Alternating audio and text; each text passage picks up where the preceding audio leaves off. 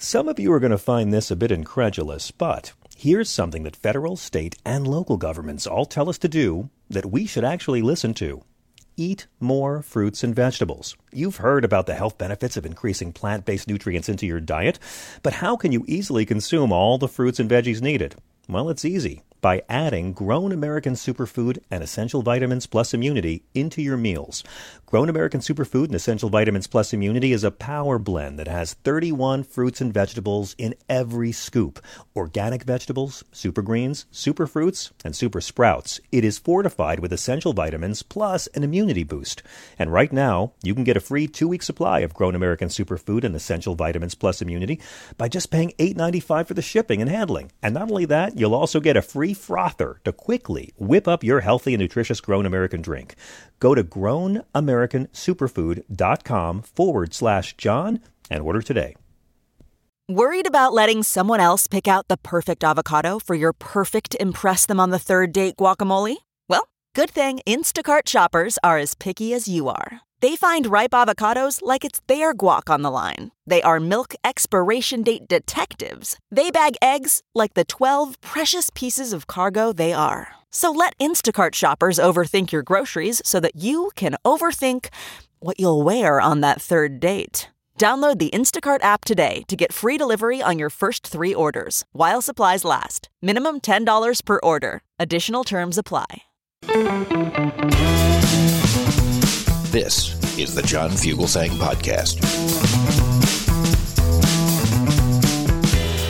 I'm Max Burns, sitting in for John Fugelsang tonight. There is nowhere I'd rather be on a Thursday evening than talking through this day with all of you. And boy, do we ever have some group therapy to get through after this crazy, crazy day. And things are popping off. I mean it, guys. Everything is happening right now, and I'm going to do my best to get to all of it. I'll be here with you for the next 3 hours as we break down the biggest stories in our political world, along with a healthy dose of important news that fell through the cracks. Though I don't know how on earth we're going to get to it today. And of course, I'm going to do it with you and your calls. Give us a call, 866-997-4748. That's 866-997-GRIT. So call in tonight of all nights, this unexpectedly busiest political night of the year so far. As my sister would say, oh my goodness. So how about we get to some quick headlines? Congresswoman Cathy McMorris Rodgers, the Washington Republican, soon to be former Congresswoman, that's after the rising Republican power broker announced that she wouldn't seek re-election. McMorris Rodgers is just the latest Republican to go running for the hills as it becomes increasingly clear that the GOP is losing the House in November. I mean, I think even they've accepted that by now. McMorris Rodgers probably most famous for fighting to keep the price of insulin artificially high. And coincidentally, also one of the lawmakers who took the most money from the pharmaceutical industry. So good riddance, Kathy. A Pennsylvania Moms for Liberty chapter that once boasted over 200 members and had Republican candidates in Pennsylvania urging people to read more Hitler has closed. The last 3 dues-paying members decided to disband after internal rivalries split the group apart. That's coming from the Daily Beast.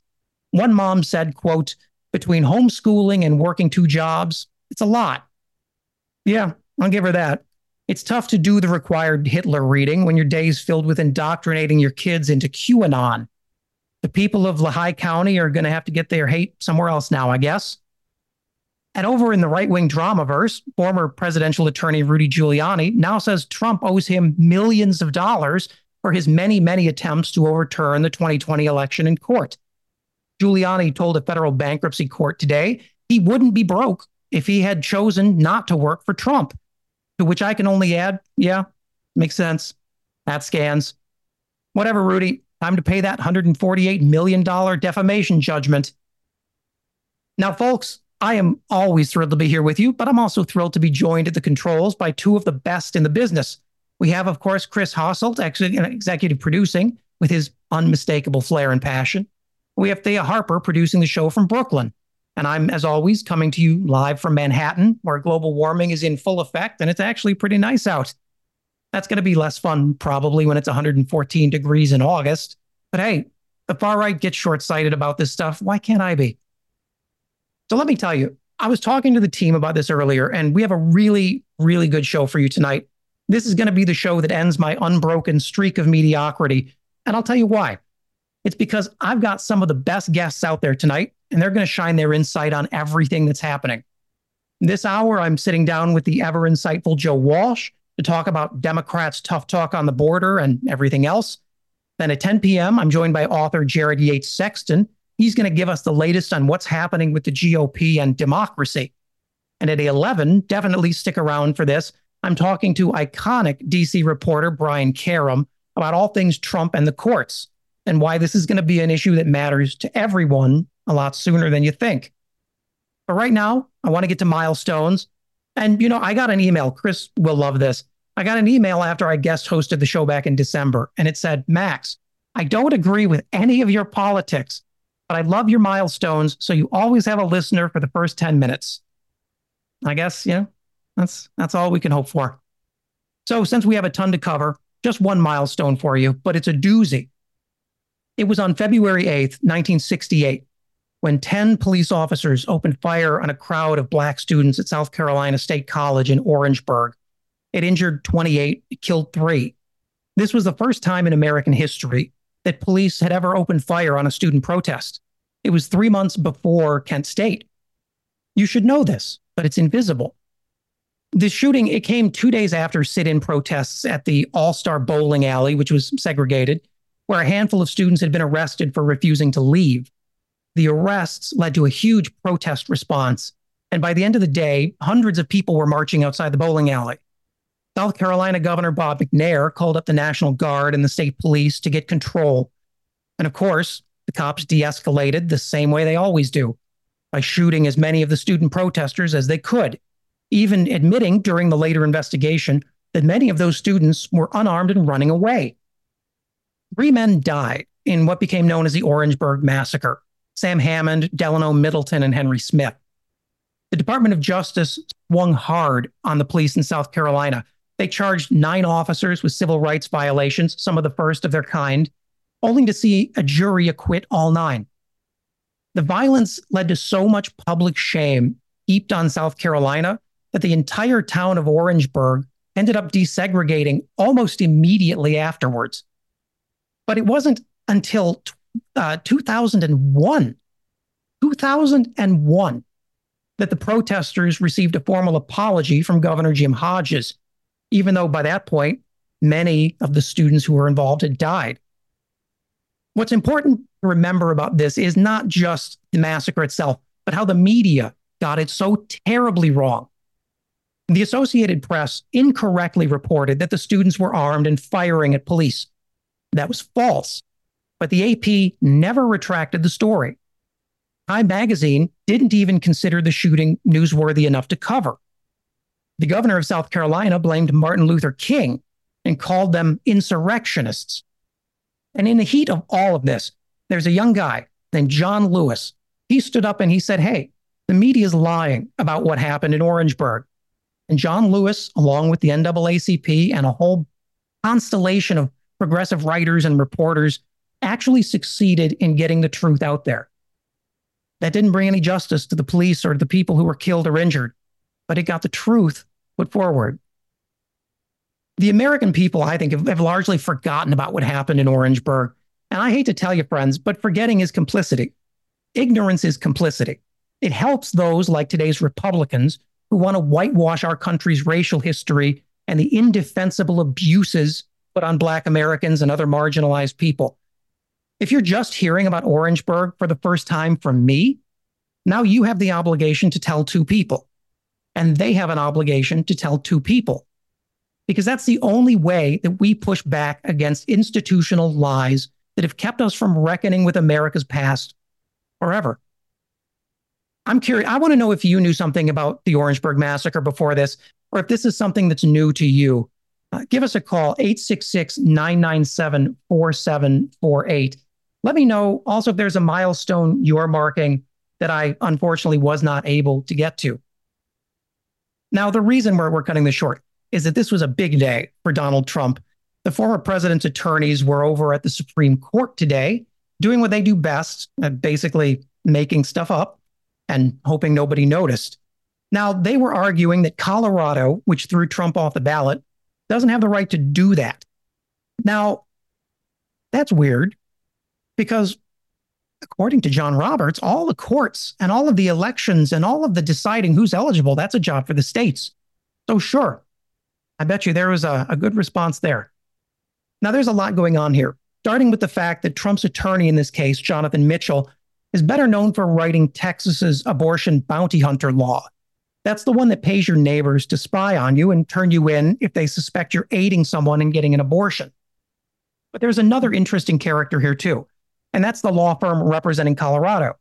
They're represented by Jason Murray, who's maybe the only guy working today who clerked for both a Democrat and a Republican on the Supreme Court. He clerked for Elena Kagan on the left, Neil Gorsuch on the right. And you could tell from the opening moments of today's oral arguments that John Roberts would rather have been anywhere else in the world because he knows the Supreme Court's legitimacy is already in trouble. And yet he contended with what may have been the most shameless display of Republican partisanship I have ever seen. Here's Samuel Alito playing defense attorney for Trump in one of his more shameless career lowlights. Section 3 refers to the holding of office, not running for office. And so if a state or Congress were to go further and say that you can't run for the office, you can't compete in a primary, wouldn't that be adding an additional qualification for serving for president? You must have been free from this disqualification at an earlier point in time than Section 3 specifies. Now, what you're hearing there is Samuel Alito creating a legal argument that Trump's attorneys didn't think to make and literally breadcrumb walking them to ask a question to him that he can use as a platform to push forward this insane idea. But let's be clear. I'm not a lawyer. I'm no Dean Obeidallah, but I listened to the whole oral argument and I was stunned at how Amy Coney Barrett, Brett Kavanaugh, Alito, all of them essentially stopping Trump's attorneys mid-sentence and saying, hey, aren't you trying to say this? Isn't this a better argument? I mean, you could not have offered more help if Barrett and Kavanaugh and the rest of them had stepped down from the bench, put on Team Trump jerseys, and just argued the case themselves.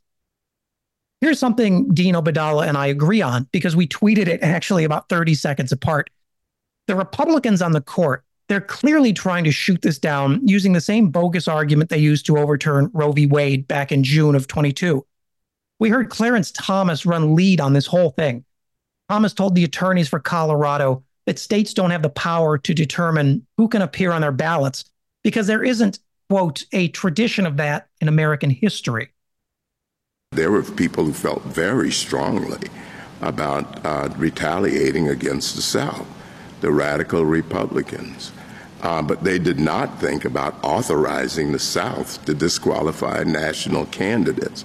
And that's the argument you're making. And what I would like to know is do you have any examples of this? Many of those historians have filed briefs in our support in this case, making the point that the idea of the 14th Amendment was that both states and the federal government would ensure rights, and that if states failed to do so, the federal government certainly would also step in. But I think the reason why there aren't examples of states doing this is an idiosyncratic one of the fact that elections worked differently back then. States have a background power under Article 2 and the 10th Amendment to run presidential elections. They didn't use that power to police ballot access until about the 1890s. And by the 1890s, everyone had received amnesty and these issues had become moot. I mean, think about that this is invalid in Clarence Thomas and Republicans' mind because in their argument of this, it hasn't happened before.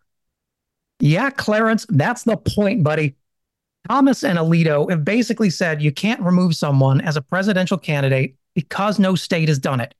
For the very good reason that until now, no candidate for president has actively incited an insurrection against the country. Well, congratulations, I guess. It took just a couple years for the court's Republican supermajority to decide that actually the insurrection clause doesn't really mean anything at all. Boy, that's sure convenient. Now, there's another thing here that drives me nuts. One of the biggest critics of Colorado's case was Chief Justice John Roberts. And this is the same John Roberts who gutted the Federal Voting Rights Act of 1965 because he said repeatedly that the federal government has no right to intrude on how states manage their own elections. It's in the Constitution, he said. All the power is with the states. Well, square that with the John Roberts who sat in court today and said, actually, when it involves holding a Republican accountable for inciting an insurrection, that's the one area where states actually have no power over their election. Funny. Always funny. John Roberts, a funny guy. He never mentioned that at any point before today's hearing. It certainly doesn't fit into what he claims is his judicial ideology. It doesn't show up in any of the rulings he's issued supporting stripping federal power from elections in the decade since. For this Supreme Court, though, state power has always been unlimited when it's used to suppress the votes of Black Americans and reinforce the GOP Southern majority. But that same state power evaporates like water off an engine block when you follow rules that would hurt Republicans. I don't know, guys. I get the feeling the Supreme Court may not be the honest broker that they're telling us they are. Let me know if you guys out there follow these hearings today, 866-997-4748. And like I said, I try to avoid the legalese. I'm not a lawyer, but even as a non-expert, it's pretty clear things did not go well for democracy today. I want to jump to the phones really quickly. Sean from California has some thoughts on Johnny Roberts. Sean, how are you? Hey, Brother Max. Well, yeah, great observation. You know, the first thing that came to my mind is, yes, all politicians in robes. Now, they all have to sound smarter than everyone in the world, right? Or at least in our country, because it's the Supreme Court. Now, Thomas got his ass handed to him by a young buck, you know, the attorney for Colorado. It just made him look stupid. I know I'm biased, but he made him look stupid. The point here is John Roberts was talking about there's some broad, and I'm paraphrasing, some broad definition of insurrection so we can talk to everybody, right? Are you shitting me? Here's the broad definition of insurrection. Watch the video, John Roberts. Watch the video. Did you not see the guy telling everyone to go to the Capitol? Go there. We're not going to stand for this. Fight, fight, fight. And then what did they do? They went there and did that. What the fuck else is an insurrection to stop the counting of the votes? Try to change the results of the election by force. I think it's reality. Yes. Like what's so fascinating to me about it is even other Republicans are on camera in the midst of January 6th calling it an insurrection. They're explicitly trying to pass legislation to say it isn't, to cover for the fact that they already have declared it an insurrection.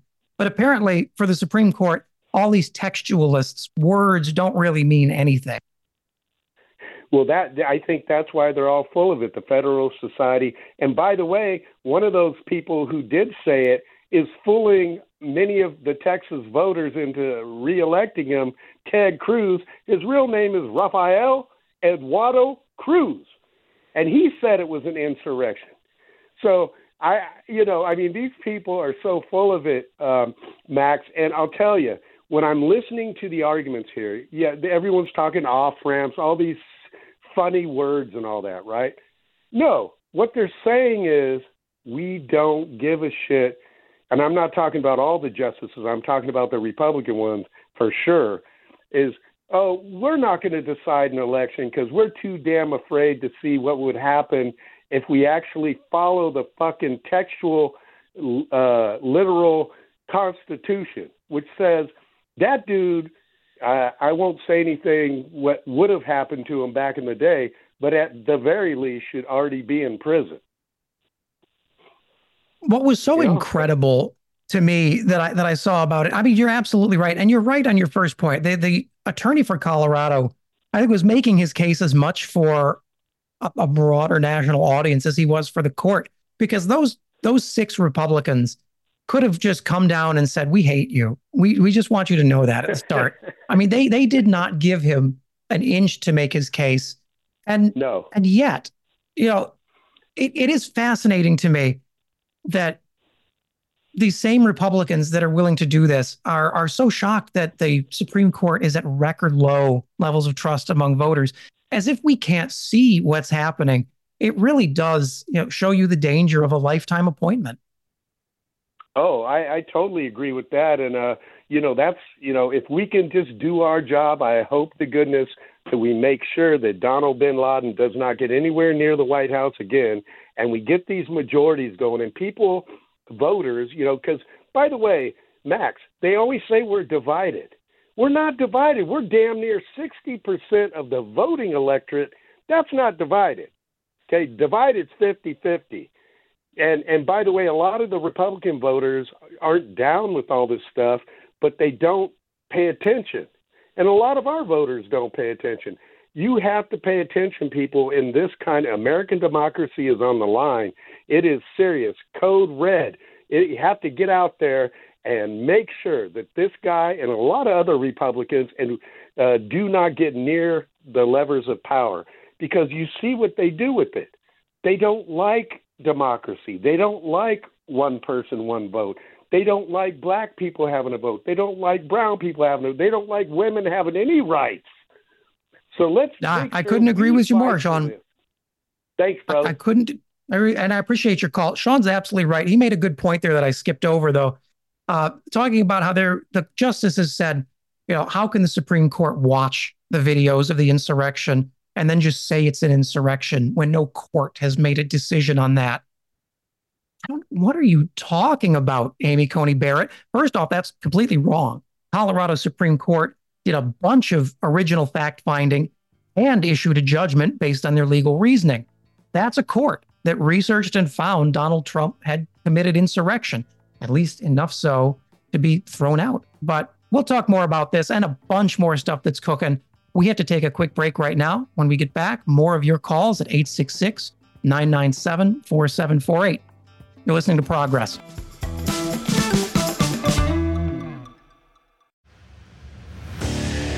What makes a life a good one? Is it the adventure you have? Or the friends you find along the way? Maybe it's pursuing your passion while striving to protect, defend, and save what you believe in every single day. So, what makes a life a good one? In the Coast Guard, we think it's all of the above and more, but you'll have to find out for yourself. Visit gocoastguard.com to learn more.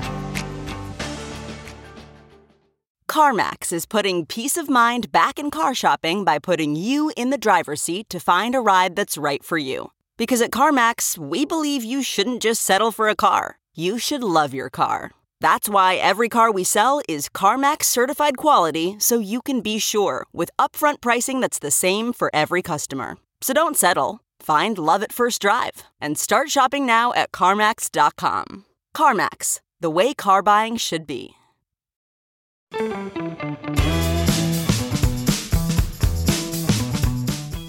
Welcome back to Progress, folks. I'm Max Burns, sitting in for John Fugelsang tonight as he's off saving the world somewhere else.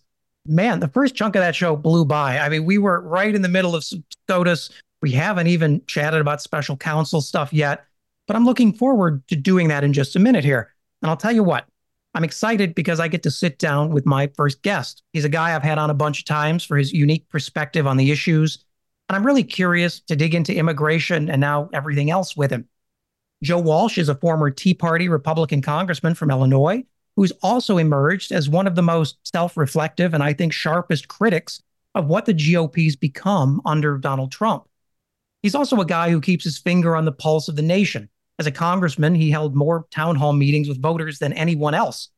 We don't always agree, but I always come away learning something. Joe, thanks so much for taking the time. Hey, Max, it's mutual. Every time I speak with you, I learn something. Every time we talk, it seems that the world goes crazy. We have to be careful about this.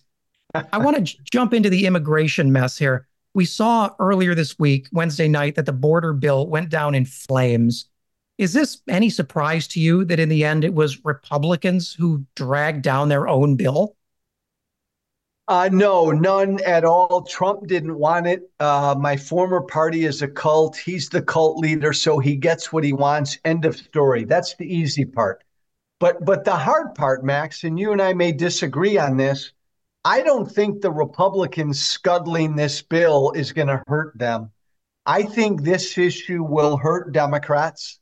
I think Democrats have ignored the issue of the border for 3 years. They've ignored it until Democratic mayors in blue cities started to scream about it. So I kind of think that cake is baked. I think it's going to hurt Biden and the Democrats. Really? See, I'm torn. I know we disagree a bit on this, but immigration generally, it's been one of those issues that there's just been no political will to address. I mean, the last serious effort was a decade ago. Do you think, in light of this very public collapse, that voters will punish Republicans for letting the opportunity go? Or how are they calculating this?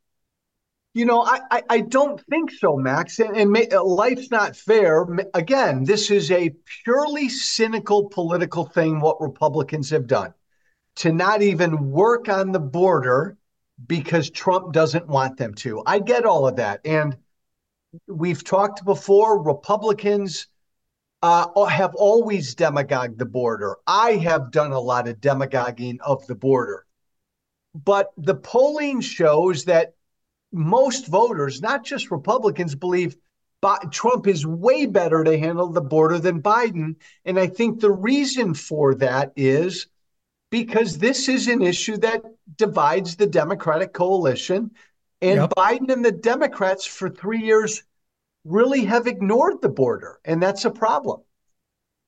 Now, I've got to mention, since you mentioned this, one of my last memories working in the House was of you speaking on the floor. And I remember very well, you famously had the alligator, the toy alligator, and you were talking about building a moat, an alligator-filled moat along the southern border. So you've had your own journey on this. What prompted you to rethink your own positions on this? Well, it's interesting, Max. And that was me just making a point because Obama said that Republicans weren't serious about dealing with the border. And I said, okay, you want to be serious? Here's an alligator. Let's fill the border up with a moat with alligators. I haven't changed on the issue in this regard. I've always be really tough on illegal immigration and dramatically expand legal immigration. And I often haven't had a home with that philosophy because my former party, the Republican Party, talks tough about illegal immigration, but Republicans don't want to increase legal immigration. Democrats are right in wanting to increase legal, but they've never paid enough attention to the border. I want both. No, I agree with that. I think the border has become this fixation with Republicans. They don't so much care that you could close the border right now. There will still be 13 million undocumented migrants in this country, over 150,000 asylum seekers here in New York. They don't go away, even if you win on closing the border. And I've never heard a Republican plan past that deals with how do we manage and integrate and fix the process for these people who are here. Max, it's a great point. And again, it's where I differ with my former party that's become a very nationalistic build-a-wall party. This country needs immigrants. We need to make legal immigration easier. We need to welcome as many immigrants as we can. And to your point, and this is one area where I've changed on this issue, we've got the 13 million people in this country illegally. We've got the dreamers. We've got all of this. There needs to be a process for them. There needs to be a pathway to citizenship for them. And I've never always felt that. And that's somewhere where Republicans never want to go. Yeah, and it is remarkable how seemingly close we once were on this issue. And now it's impossible. But I notice Democrats now starting to talk a lot more like the Republicans are on this, especially on this border security issue. I don't think many people imagined we'd see Joe Biden talking about shutting down the southern border. But here we are. I mean, do you see Biden's tough on the border, this new language playing into the 24 race the way that he expects it to? If I had his ear, Max, if I were advising Biden, and I've said this now for a few weeks, I'd have him come out and say, screw you, Republicans.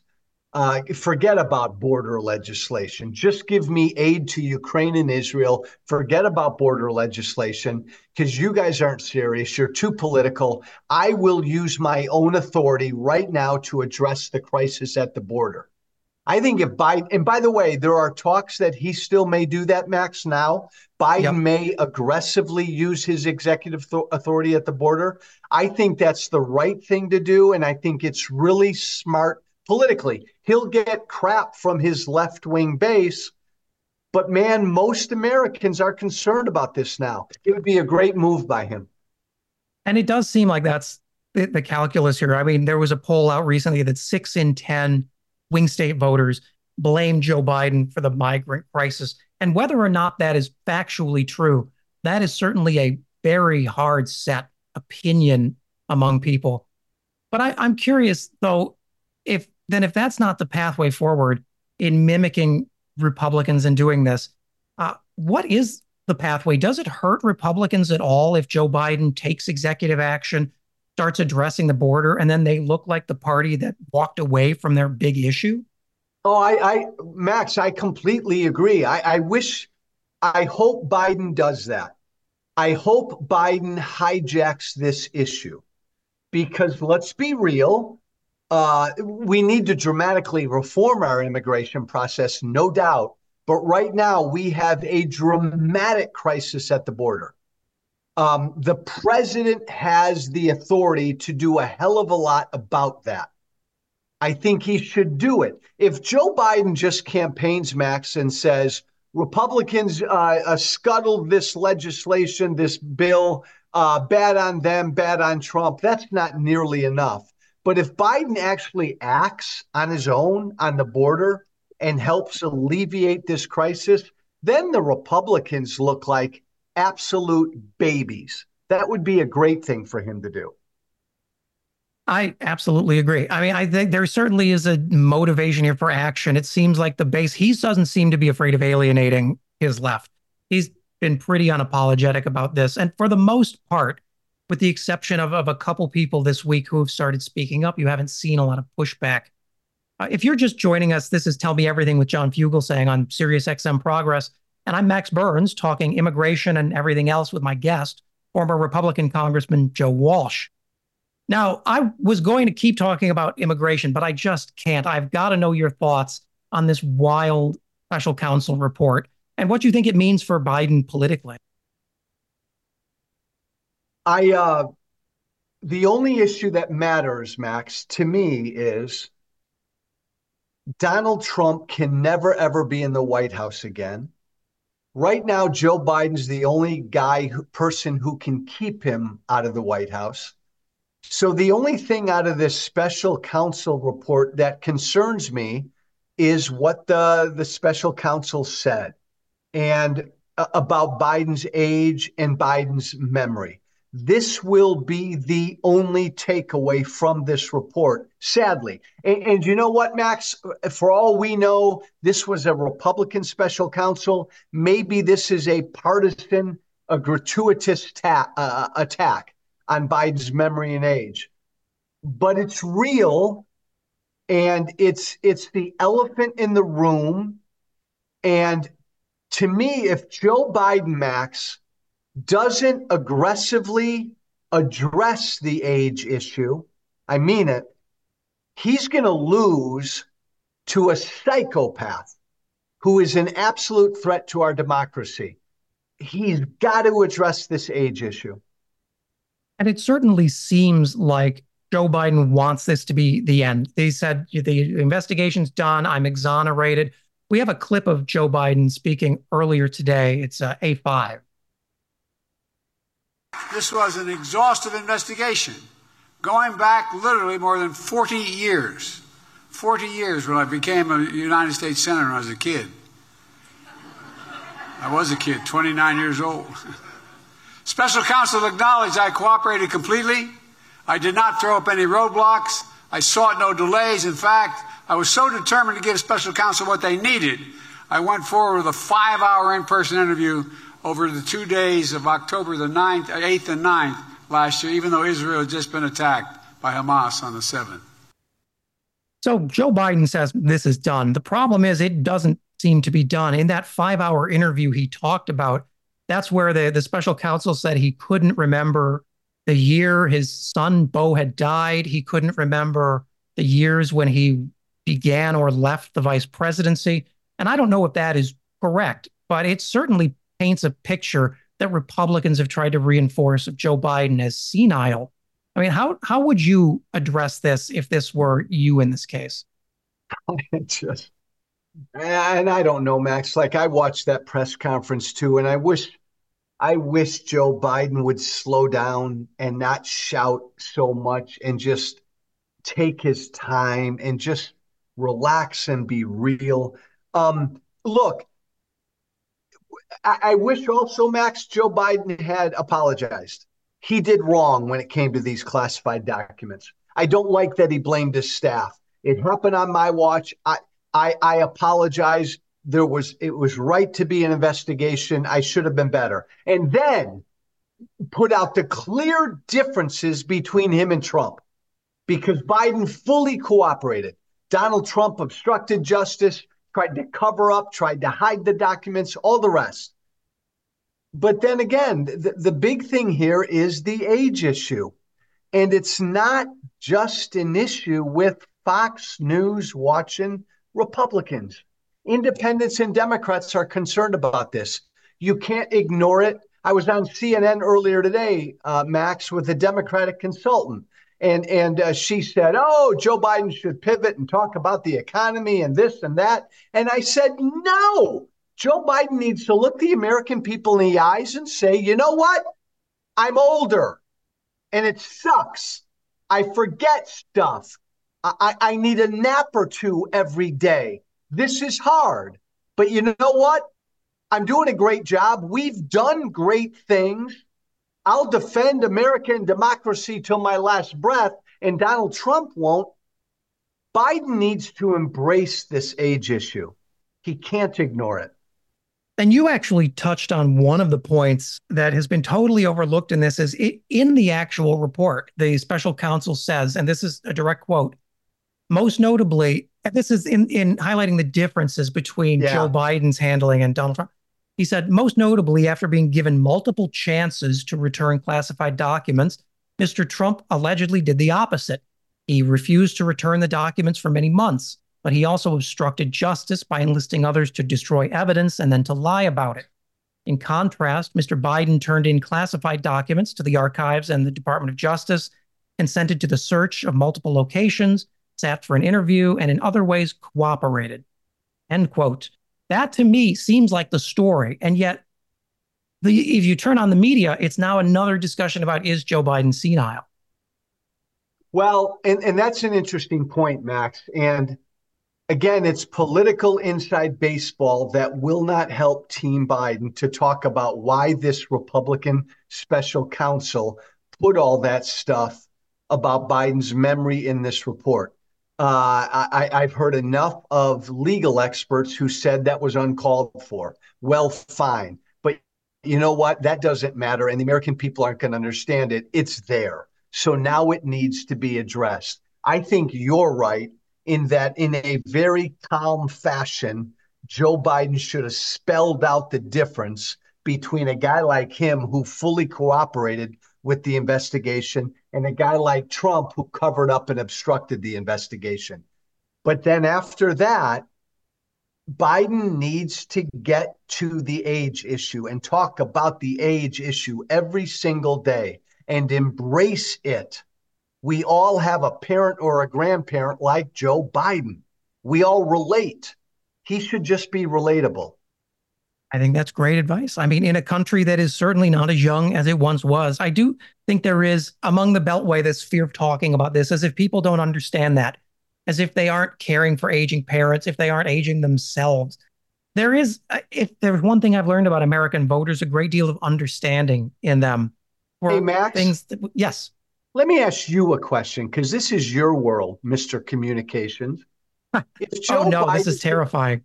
No, if Joe Biden came out in front of the American people and gave a speech like that said, you know what, it's tough getting old. And I'm old and I forget stuff and I forget names. And I'm going to tell you a little secret, America. I need 2 30-minute naps a day. But boom, boom, boom, I'm doing this and we're doing that.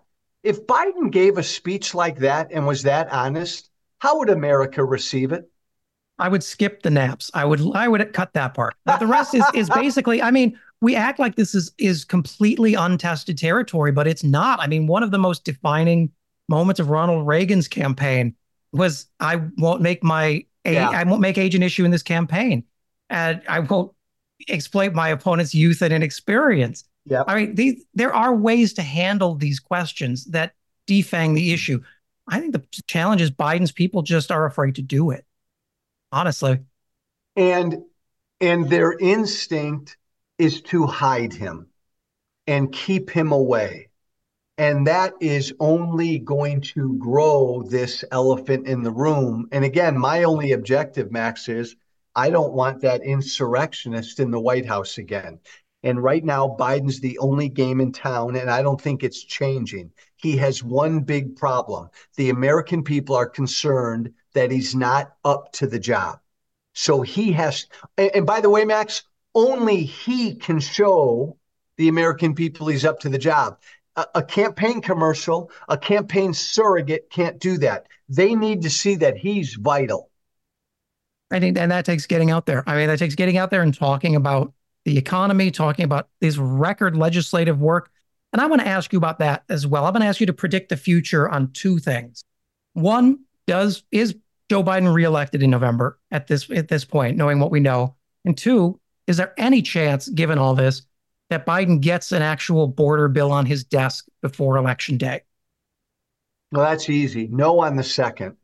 And I believe that Joe Biden will, in fact, more aggressively use his executive authority on the border. But there's no legislation coming down the pike. Max, I can't tell a lie.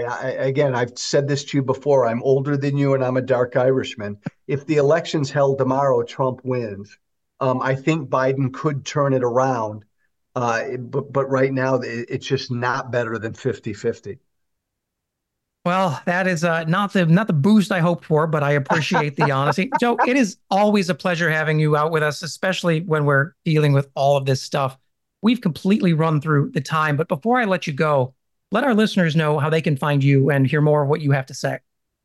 Thank you, Max. You do great work. Keep doing what you're doing. Follow me on Twitter at Walsh Freedom. I have a podcast out there called White Flag with Joe Walsh. Check it out. Max, thank you, my friend. Thank you. That was my guest, former Republican Congressman Joe Walsh. When we get back, we're going to wrap up the hour with your calls at 866-997-4748. Keep it tuned to Progress. We're back right after this.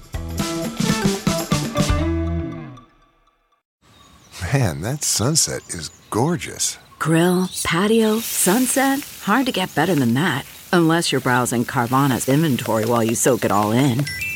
Oh, burger time. So sit back, get comfortable. Carvana's got thousands of cars under $20,000 just waiting for you. I could stay here forever. Carvana, where car buying meets comfort, meets convenience. Download the app or visit Carvana.com today. Okay, picture this. It's Friday afternoon when a thought hits you. I can spend another weekend doing the same old whatever, or I can hop into my all-new Hyundai Santa Fe and hit the road. With available H-Track all-wheel drive and 3-row seating, my whole family can head deep into the wild. Conquer the weekend in the all-new Hyundai Santa Fe. Visit HyundaiUSA.com or call 562-314-4603 for more details. Hyundai, there's joy in every journey.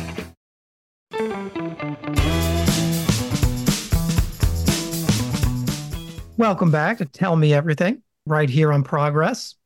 Now, I don't mean to jump in on your music. I love the music too, but I want to dive right into my next conversation. So I'm going to skip all the pleasantries.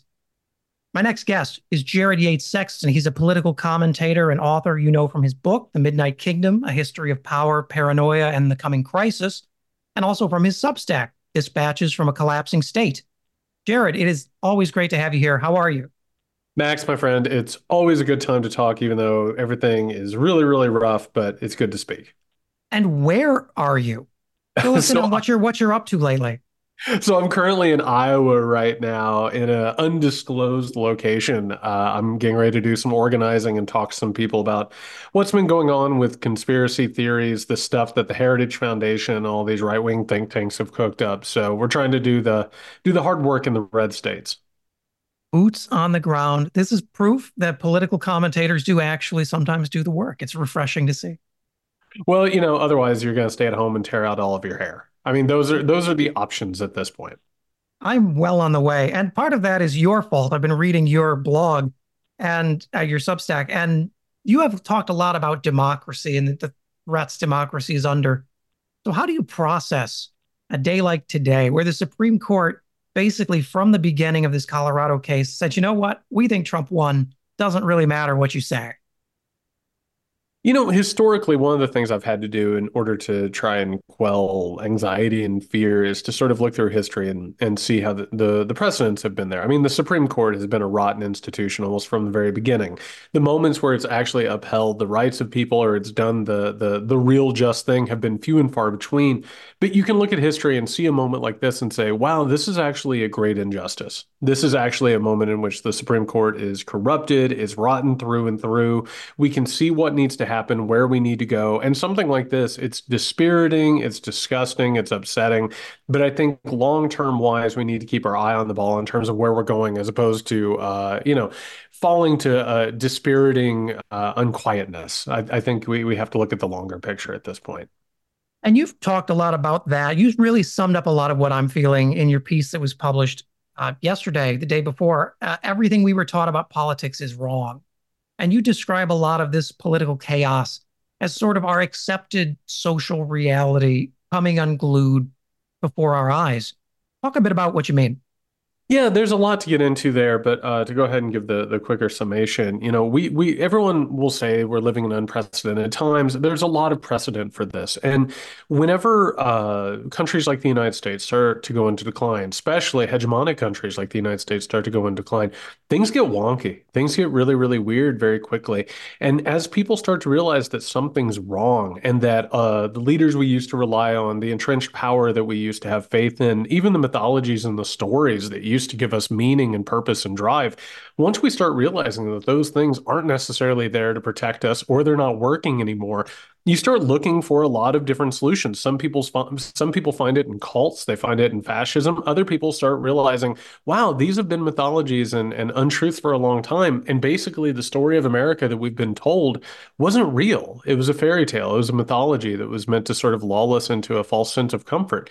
And when you start to realize that, you can actually start to do the hard work and actually push towards something better, which that's one of the reasons I'm optimistic now, but it doesn't mean that it isn't a tense, terrifying time.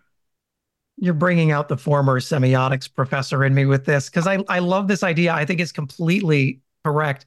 So, what for listeners who may not be that familiar, what sort of is an example of the old mythology, and then what is the new one that's replacing it, and how is that creating this sort of conflict in the culture?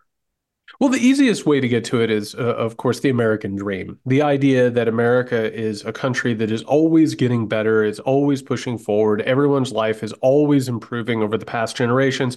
And that also encompasses the idea of the meritocracy, the idea that if you work hard and if you are really talented, you will rise to the top. And as a result, this is an old Greek myth, right? This is the noble lie that we've always heard about. And like, if you actually start looking at that, we know that that's not true. We know that entrenched power in this country has completely replicated itself and propagated itself going forward. And once you start to realize that, you have to find other solutions. And one of the problems we have right now is that the right wing knows that things aren't working. And as a result, they're putting forth a lot of solutions that are terrible. That's always what happens with fascism and authoritarianism. The problem is that moderates or liberals, or however you kind of want to look at this, they're sort of left defending institutions that we all know don't work anymore and have been preferential for a long, long time. So it has sort of thrown us off, and it's definitely pushed us towards the right now. I think that is a great way of summing it up. Is these we're defending institutions that in some cases don't really deserve defending, things that have not functioned in a long time. And everything does feel pretty postmodern right now. I mean, I'm wondering, and I'm glad I have you here to ask this, what you think about Robert F. Kennedy Jr., because it feels like he's running a campaign that's basically saying all your gods are lies, the system's a sham, elect me and we'll tear it down. And he doesn't know what to replace it with, but he's undeniably somewhat popular out there. Yeah, whenever things get really weird, we have a lot of very strange cult leaders that sort of pop up. There's a reason why in like the 1960s, 1970s, as the old order started to pass, you have a lot of people who start going into alternative communities and looking for, people like a Charlie Manson. And basically they're looking for someone to speak to whatever they're feeling. I was on my podcast, the Muckrake podcast earlier tonight, talking about this is a very vibes-based world, right? You don't have to have facts. You don't have to have real stats and figures behind you.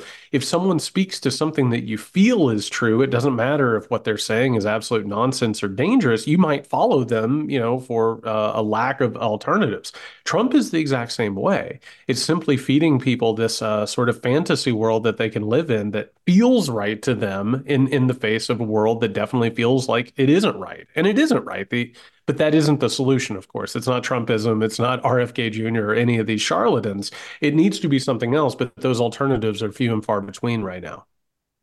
It really does seem like Trump and Kennedy both appeal to this willingness among Americans now to consider essentially alternatives to democracy. And we see in a lot of polls now that fewer Americans today believe democracy is the best system of government than did 30 years ago. I mean, are people right? And what does that mean for us? I mean, how do you correct that kind of thinking?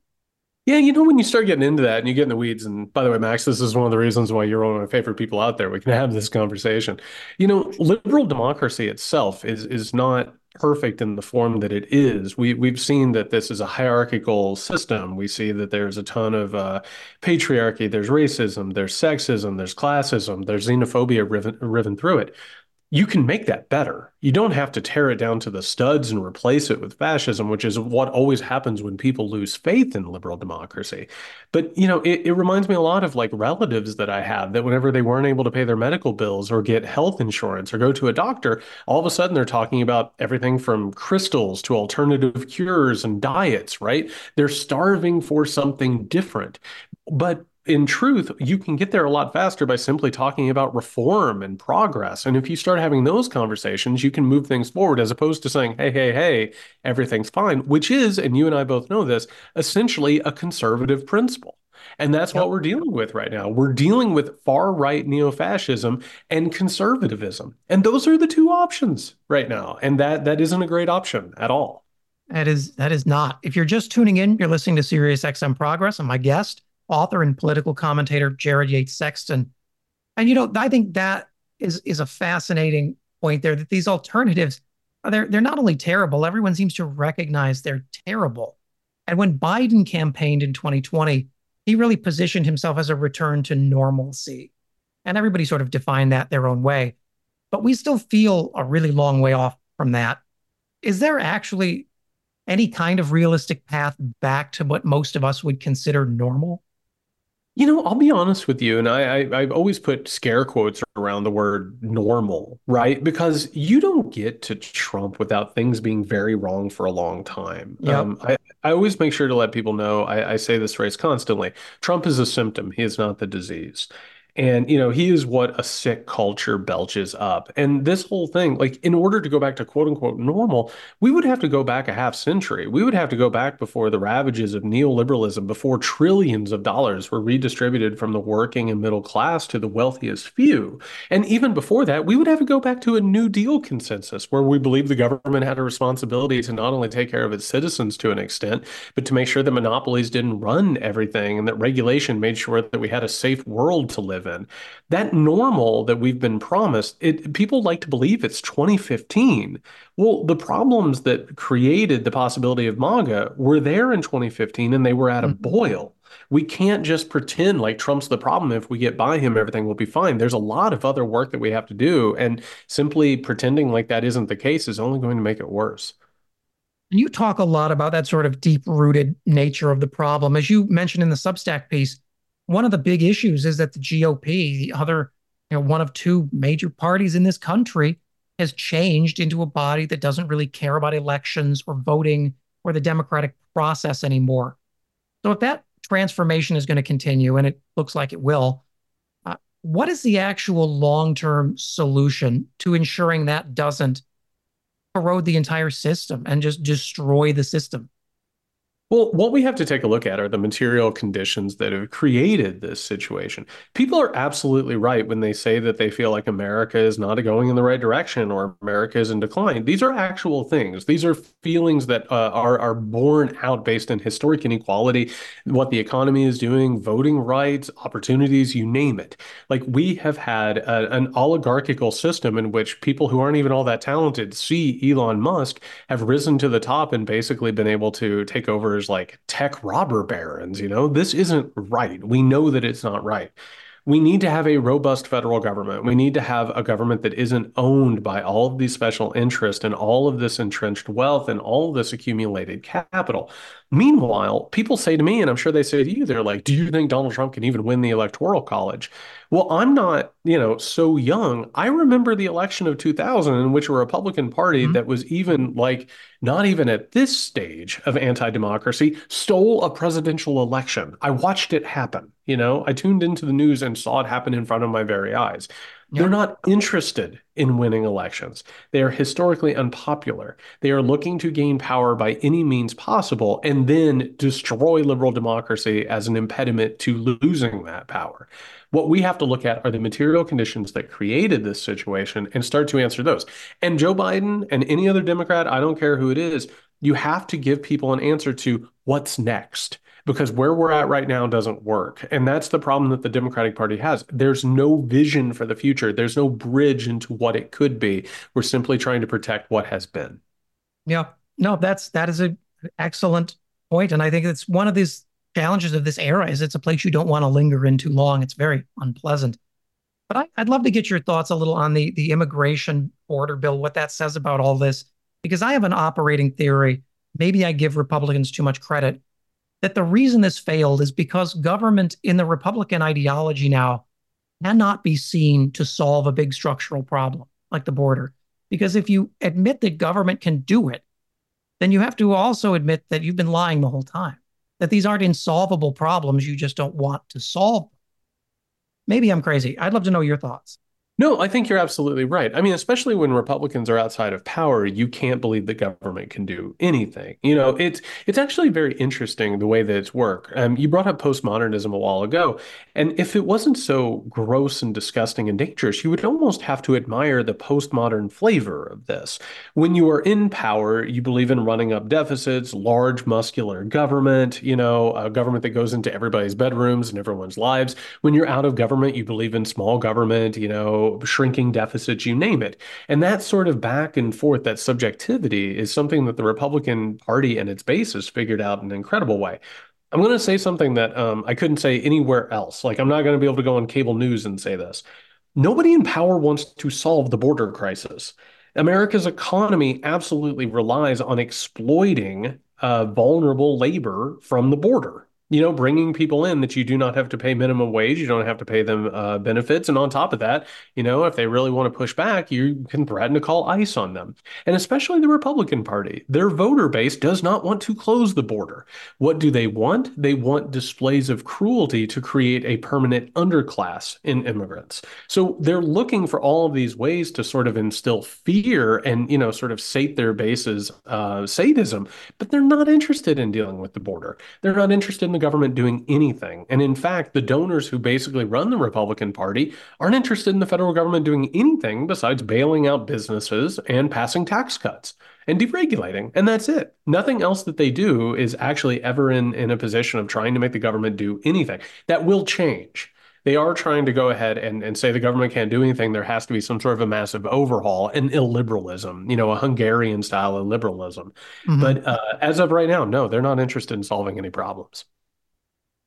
And as you point out, I mean, the sad fact is a lot of corporate Democrats are not either. A lot of these people are being funded by the exact same people, and we wonder why they continue to disappoint us. But I know it can be tempting to look at all this from 30,000 feet and sort of watch the tectonic plates of democracy hit each other. But what questions do you think pundits like me aren't asking about this that we really should be asking? Well, I think the questions that need to be asked right now are, what are the alternatives to what we have had? And we see, whether it's the New York Times or the Washington Post, and you were talking about corporate Democrats. I think the Democratic Leadership Council, one of the problems that you had was this old idea of reality-based politics, right? You have to meet America where it is. Well, that's not true. That's if you want to lower expectations. That's if you want to say, hey, I really want to change things, but I can't do anything. We need to have discussions about what could be, and what should be, instead of, well, right now people don't have an appetite for that. There need to be larger risks. There need to be big programs. There need to be things that are unexpected that change paradigms and make people feel like something is happening or something is shifting. Because continuing to go down this road the way we are, I think the tectonic plates is a great point, the way you put that.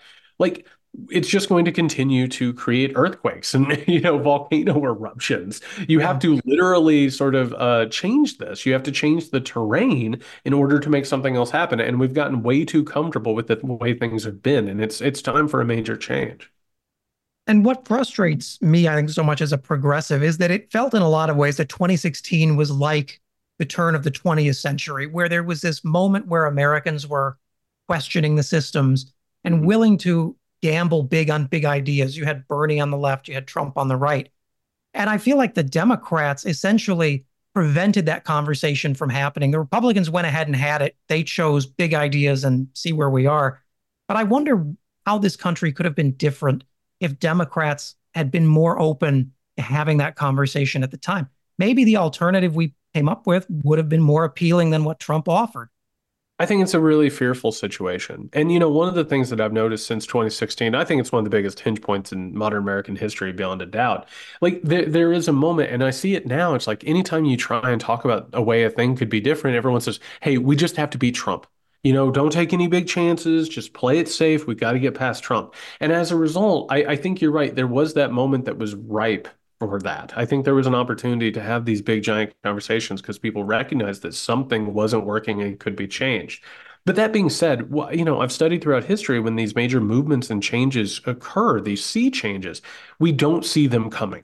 Like they sort of build up and build up sort of in an imperceptible way. And then you look up and you realize they were totally unexpected, but inevitable. And I think that's coming. I think we sort of see tomorrow the way that we see today, and that's why a lot of people feel like this is a nihilistic sort of a march here. But I do think things are going to change, but we have to start doing the business of figuring out what that's going to be so we can meet that moment when it gets here. And you're on the ground in Iowa and out and doing that. I mean, we've talked a lot about heavy stuff and pretty doom and gloom estimations of democracy. But what's out there giving you hope, Jared? We know the conversations I keep having with people. First of all, people are demoralized and they're tired. They've been under a constant attack by people who are wielding billions of dollars and some of the strongest apparatuses we've ever seen. But Max, the one thing that changes every conversation that I have is when we stop talking about the way things are and we start saying to people, what is the future you deserve? And I cannot tell you how many people I've seen cry over this because we have been taught we can't have that. We don't deserve that. We need to ask for less. We actually bargain ourselves down, and it's part of the trauma of our politics and our economics. But when you start saying, what do we deserve? And you start talking about, you deserve this, you deserve that, not how should our enemies suffer or how should we divvy up the pieces of the pie that exist? You start talking about what our children deserve, what our neighbors deserve, our communities deserve.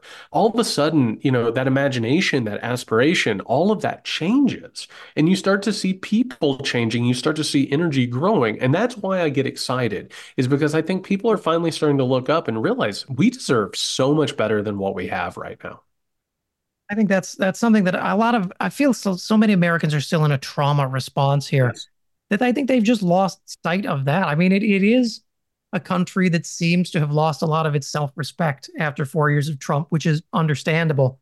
But there's nobody on the Democratic side puffing the country back up in that way, in the kind of way that I think we're talking about in a progressive sense.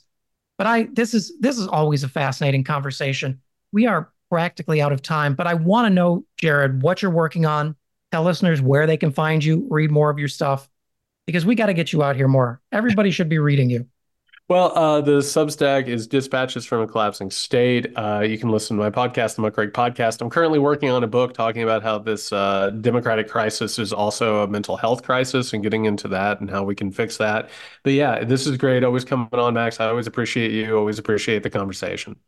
At some point, we're going to have good news to talk about, and we'll be able to look at this hopefully in a past tense. But for now, I appreciate you doing the hard work of recording the damage. Well, I'm so glad you're out there, and it emboldens me every time. Well, I appreciate it. Thank you so much, Jared. Always a pleasure. That was my guest, author and commentator, Jared Yates Sexton. Go check out his book, The Midnight Kingdom. It's a really clear-eyed look at our current national crisis.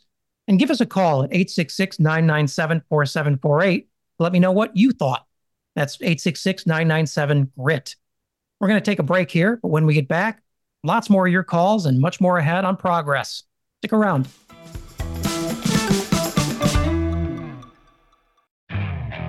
Okay, picture this. It's Friday afternoon when a thought hits you. I can spend another weekend doing the same old whatever, or I can hop into my all-new Hyundai Santa Fe and hit the road. With available H-Track all-wheel drive and 3-row seating, my whole family can head deep into the wild. Conquer the weekend in the all-new Hyundai Santa Fe. Visit HyundaiUSA.com or call 562-314-4603 for more details. Hyundai, there's joy in every journey. Welcome to Fail Better, David Duchovny's new podcast with Lemonada Media. On Fail Better, David, who has experienced both low and high-profile failures throughout his life, explores the vast world of failure, how it holds us back, propels us forward, and ultimately shapes our lives. Each week he'll chat with guests like Ben Stiller, Bette Midler, and more about how our perceived failures have actually been our biggest catalysts for growth, revelation, and even healing. Through these conversations, he hopes listeners can learn how to embrace the opportunity of failure and fail better together. Fail Better is out now wherever you get your podcasts.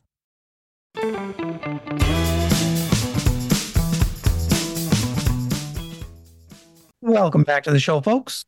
I'm your guest host, Max Burns, sitting in for John Fugelsang tonight. And I can't think of a better way to fire you all up than to welcome my next guest, the intrepid political journalist and host of Just Ask the Question podcast, Mr. Brian Karem. And by the way, if you are on the line, stick around. I need to get more answers on whether Joe Biden's too old or not. We're currently tied 3-3. And if I'm going to send this napkin to the White House, we need to have a definitive result. Brian, I want to thank you so much for sitting down with me. I'm clearly losing my mind. I think intrepid journalist suits you. You've certainly faced down some interesting times recently. Yeah, it's always fun. I'll say that. I gripe, but who'd listen? So what are you making of all of this special counsel stuff? It seems like the big news that Joe Biden's been exonerated completely is totally lost in this sort of fan fiction, I guess, Robert Hur was writing. What's frustrating about it is, look, Biden and Trump are basically the same age, more or less. And of the two, it's Donald Trump who has the bigger problem with mental acuity, not Joe Biden. But here's the problem. Here's tonight's press. Well, I can't really call it a conference. He took fewer than 10 questions. It was before the pool. It wasn't before the full press. But he was fiery, he was combative, but he was never abusive or a bully like Trump was. And he pushed back against that narrative. The problem is it persists because while on the one hand showcasing Biden's strengths, it also showcased one of the weaknesses of the Biden administration and that is they don't put him out there often enough. Now, you compare him to anybody else in that administration who speaks for him, and it's obvious that Joe Biden is the better communicator. He's the better speaker. And, he made some very salient points tonight when one reporter, said that you're getting too old and the Democrats are talking about it. He goes, no, that's your judgment. That's not the press. That's your judgment. And he's right. It was an opinion that was poised as a question. It highlighted our inadequacies as reporters. Now, I know a lot of people say, hey, you all were screaming at him tonight. And, well, get over it. We scream at all the presidents. That's just the way we work. That's no slap against us. What was discouraging was to see the lack of substantive questions asked from Joe Biden. And you could tell the part that I thought was most poignant was when he was talking about the death of his son. And you could see his upper lip, man. He was just seething, but he kept his cool and he answered the questions. And, you can't ask for more. I just know that if I have to compare the two, and having covered both of them, uh, if I have to compare the two, there is no doubt that Joe Biden is far more capable mentally and physically than Donald Trump. Yeah, I mean, it's absolutely true. And as a lot of people have said tonight, yes, both are old, both have had slip ups, but only one of them is preaching fascism. Only one of them is offering to get rid of elections and just put his guys in. How this is a comparison, I don't understand. But as someone who was in the room there with Biden in this moment, I'm curious what the response was from the press corps internally. If there is some sense that this was weird, the way that a special prosecutor opined essentially on a president's mental fitness far outside of his expertise, or if everyone's just eating this up. I mean, what have you experienced? I set it straight. Just to set the record straight, I wasn't there tonight because it was limited to the pool and pre-credential media. And so there were very few people there. But that being said, yes, the problem is that we feed into this baloney, because the simple fact of the matter is the press covering the president today is not the press that covered Trump or the press that covered, other presidents. You have younger, inexperienced members of the press, and they are not. They're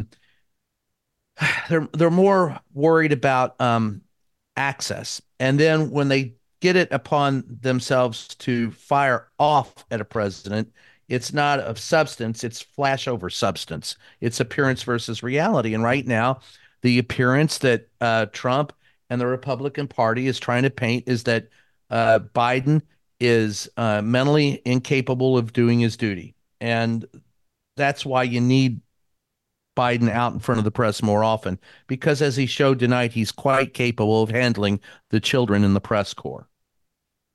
And it does seem interesting to me that this is the big story as we're witnessing really a historic collapse within the GOP. I mean, this seems to be a fight now that has everything. You've got the Mayorkas impeachment failing, the border bill failing. Senators are gunning for Marjorie Taylor Greene. Some of the Freedom Caucus want to boot Mike Johnson out. How is this not a lead story in this political environment? Well, because it is a lead story in this political environment, but the simple fact of the matter is we're not doing our job. The press has failed. And part of that is, as I've said often, there is a consolidation of the media. This is a large problem, and it's a nuanced problem. And unless, Joe Biden has talked about attacking monopolies. Well, the biggest monopoly on the planet right now are it's an oligarchy, but, moving towards a true monopoly, there's only 6 companies that sell us, 95% of what we see, read, or hear in the journalistic world. And I guarantee you, none of them are liberals.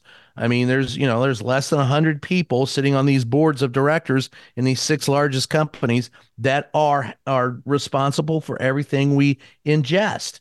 And unless you break up the media monopolies and get better reporting and get more street reporting, you get more people out there, then we're going to continue to have this problem. And and the American public doesn't understand it because there's no one left to tell them about it. It's just the same people. So it's like the question of the day is, hey, is Joe Biden mentally capable? So you get 38 reporters asking that question.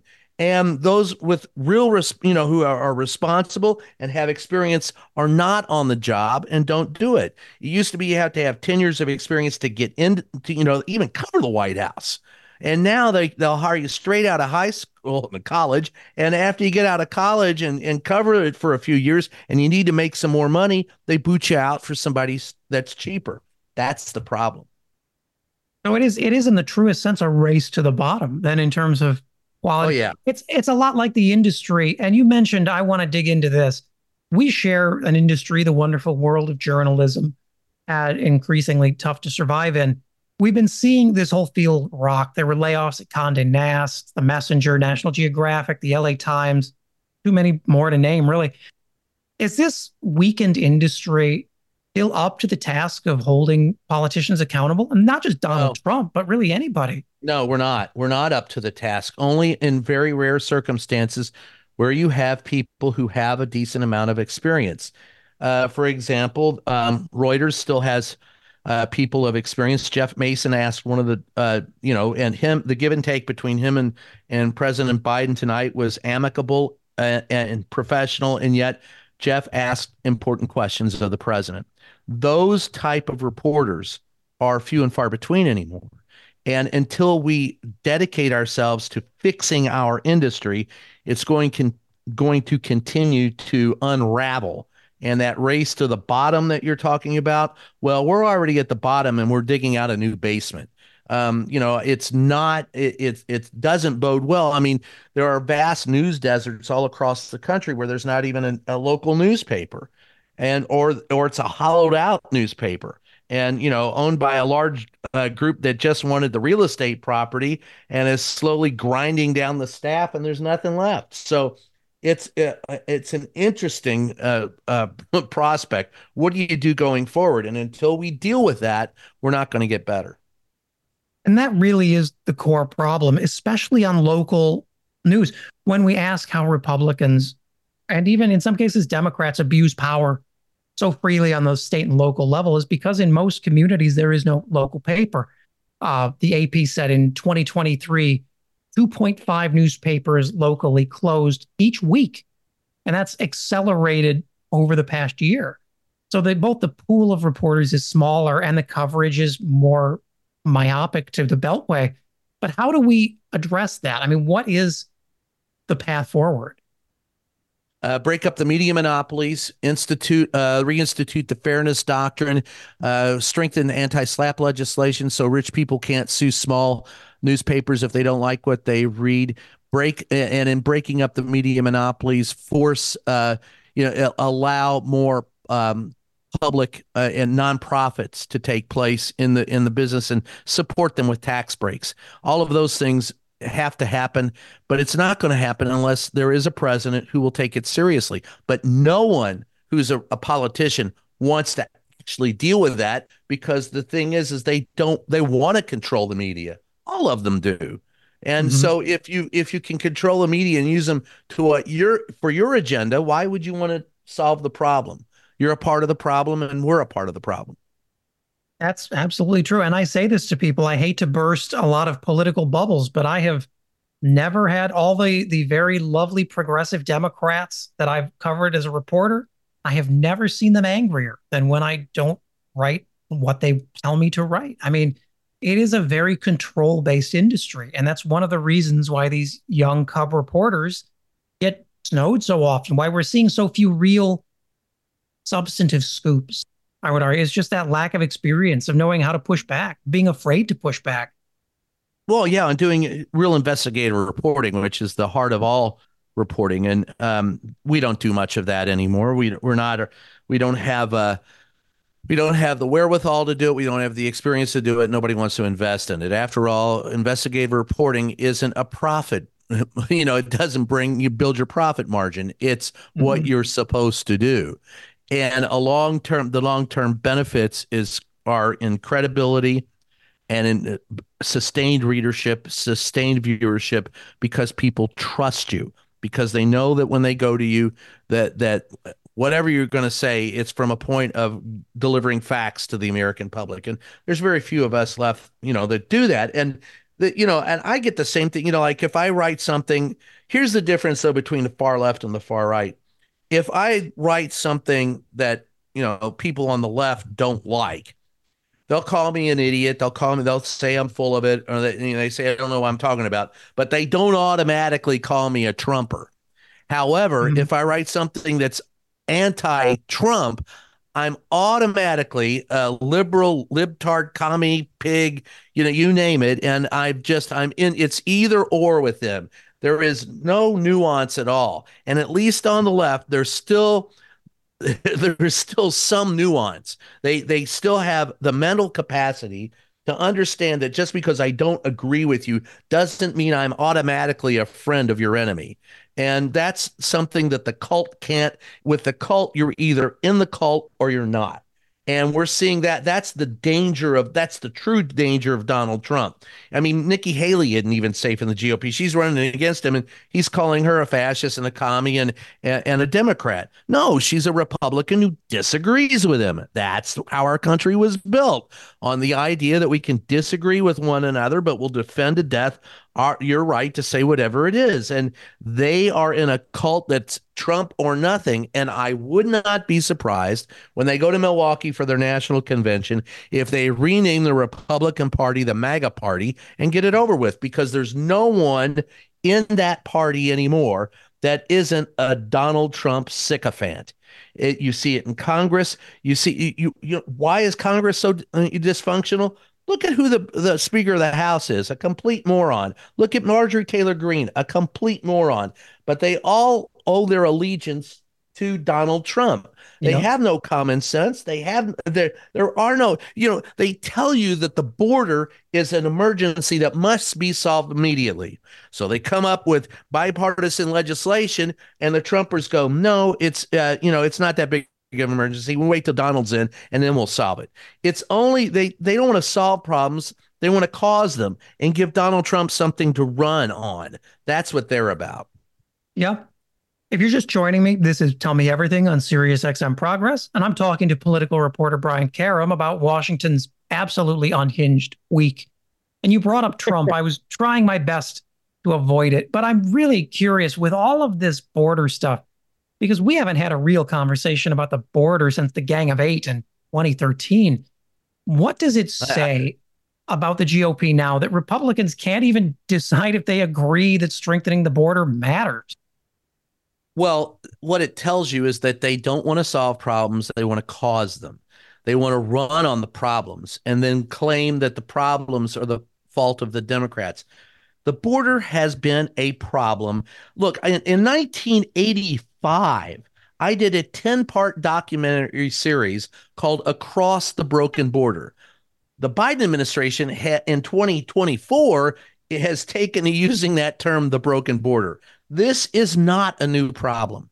It has been a problem since the oil economy crashed in Mexico in the mid-70s.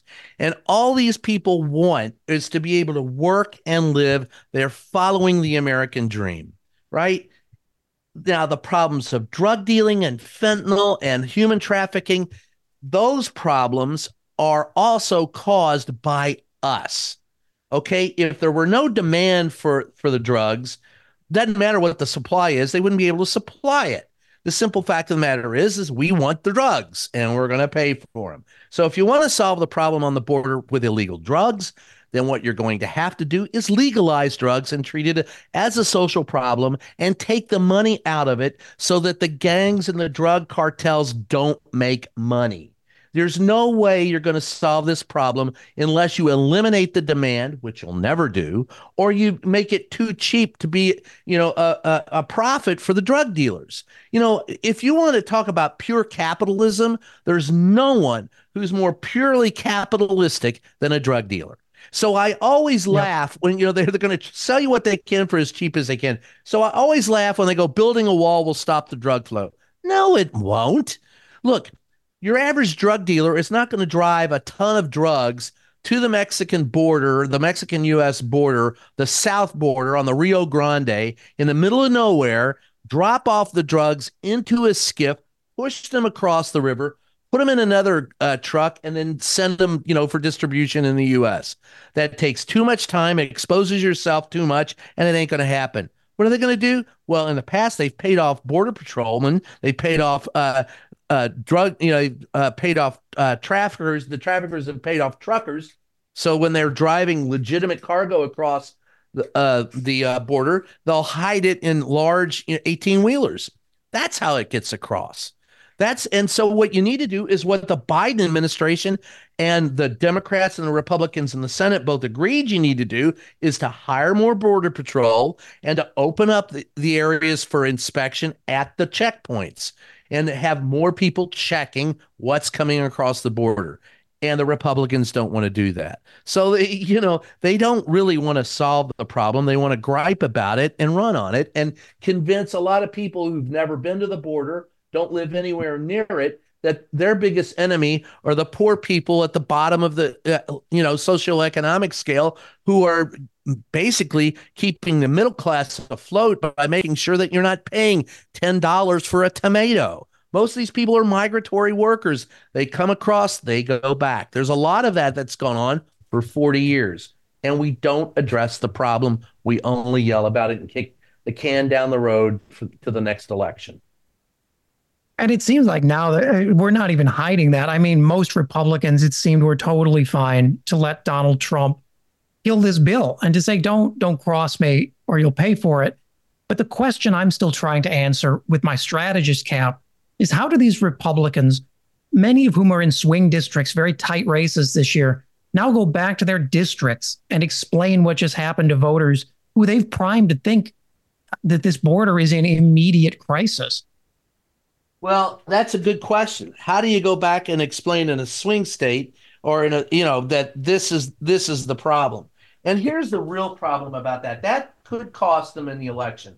But what they're looking at, when the Republicans are not, or Donald Trump is looking no further than the 7 swing states which might give him the election: Wisconsin, Pennsylvania, Michigan, Georgia, Nevada, Arizona, and Minnesota. So everything that he's doing is to shore up his base and to appeal to the voters there. The problem is that Donald Trump lost $83.3 million in a recent civil suit.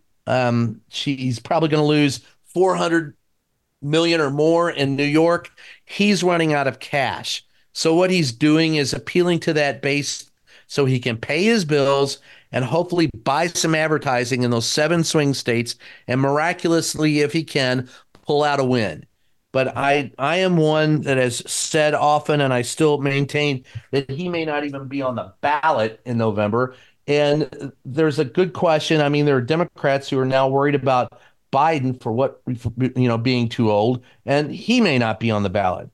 I don't know where this ends up in November. There are, Max, you and I were just talking about how crazy the week has been. How crazy has this day been? Just this one day. And imagine how many more of them are going to be like this before we get to November. It's like George Carlin said at some point. He goes, I'm just sitting back with popcorn and beer watching the parade because it just is fascinating. And if you take it too seriously, you're going to go crazy. And that's the God's honest truth. These are serious times. And we need people of serious mind to solve very serious problems, but we don't have it. At least not in the Republican Party. And the circus is certainly getting unavoidably loud. If I can keep you for one more question, I really am dying to know if you saw any of Tucker Carlson's interview with Vladimir Putin and the very odd nature of this 2-hour-long odyssey and what you make of it. Well, you remember, did you ever see the Human Centipede? I did. Okay, Tucker Carlson is at the tail end of the Human Centipede, and he's merely ingesting all the crap from Vladimir, whatever Putin puts it in, craps it out, and Tucker Carlson swallows it and then spits it out. That's Tucker Carlson. It was fascinating to me.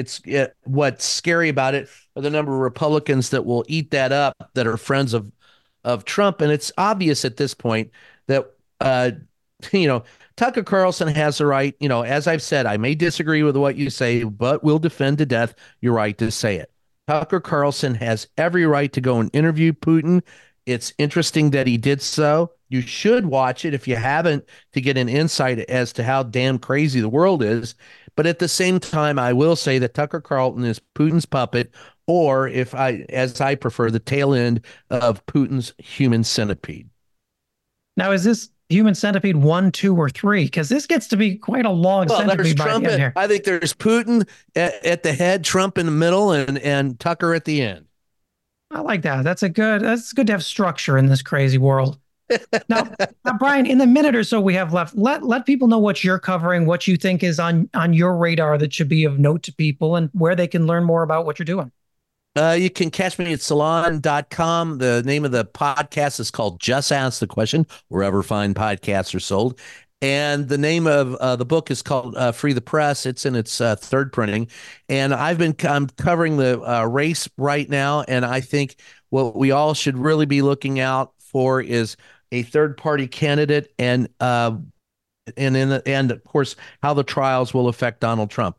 Like I said, if you ever watched the old Ed Sullivan show and saw the guy with all the spinning plates, that's what politics in the U.S. is right now. Don't let anyone convince you they know exactly what's going to happen in the fall, because nobody does.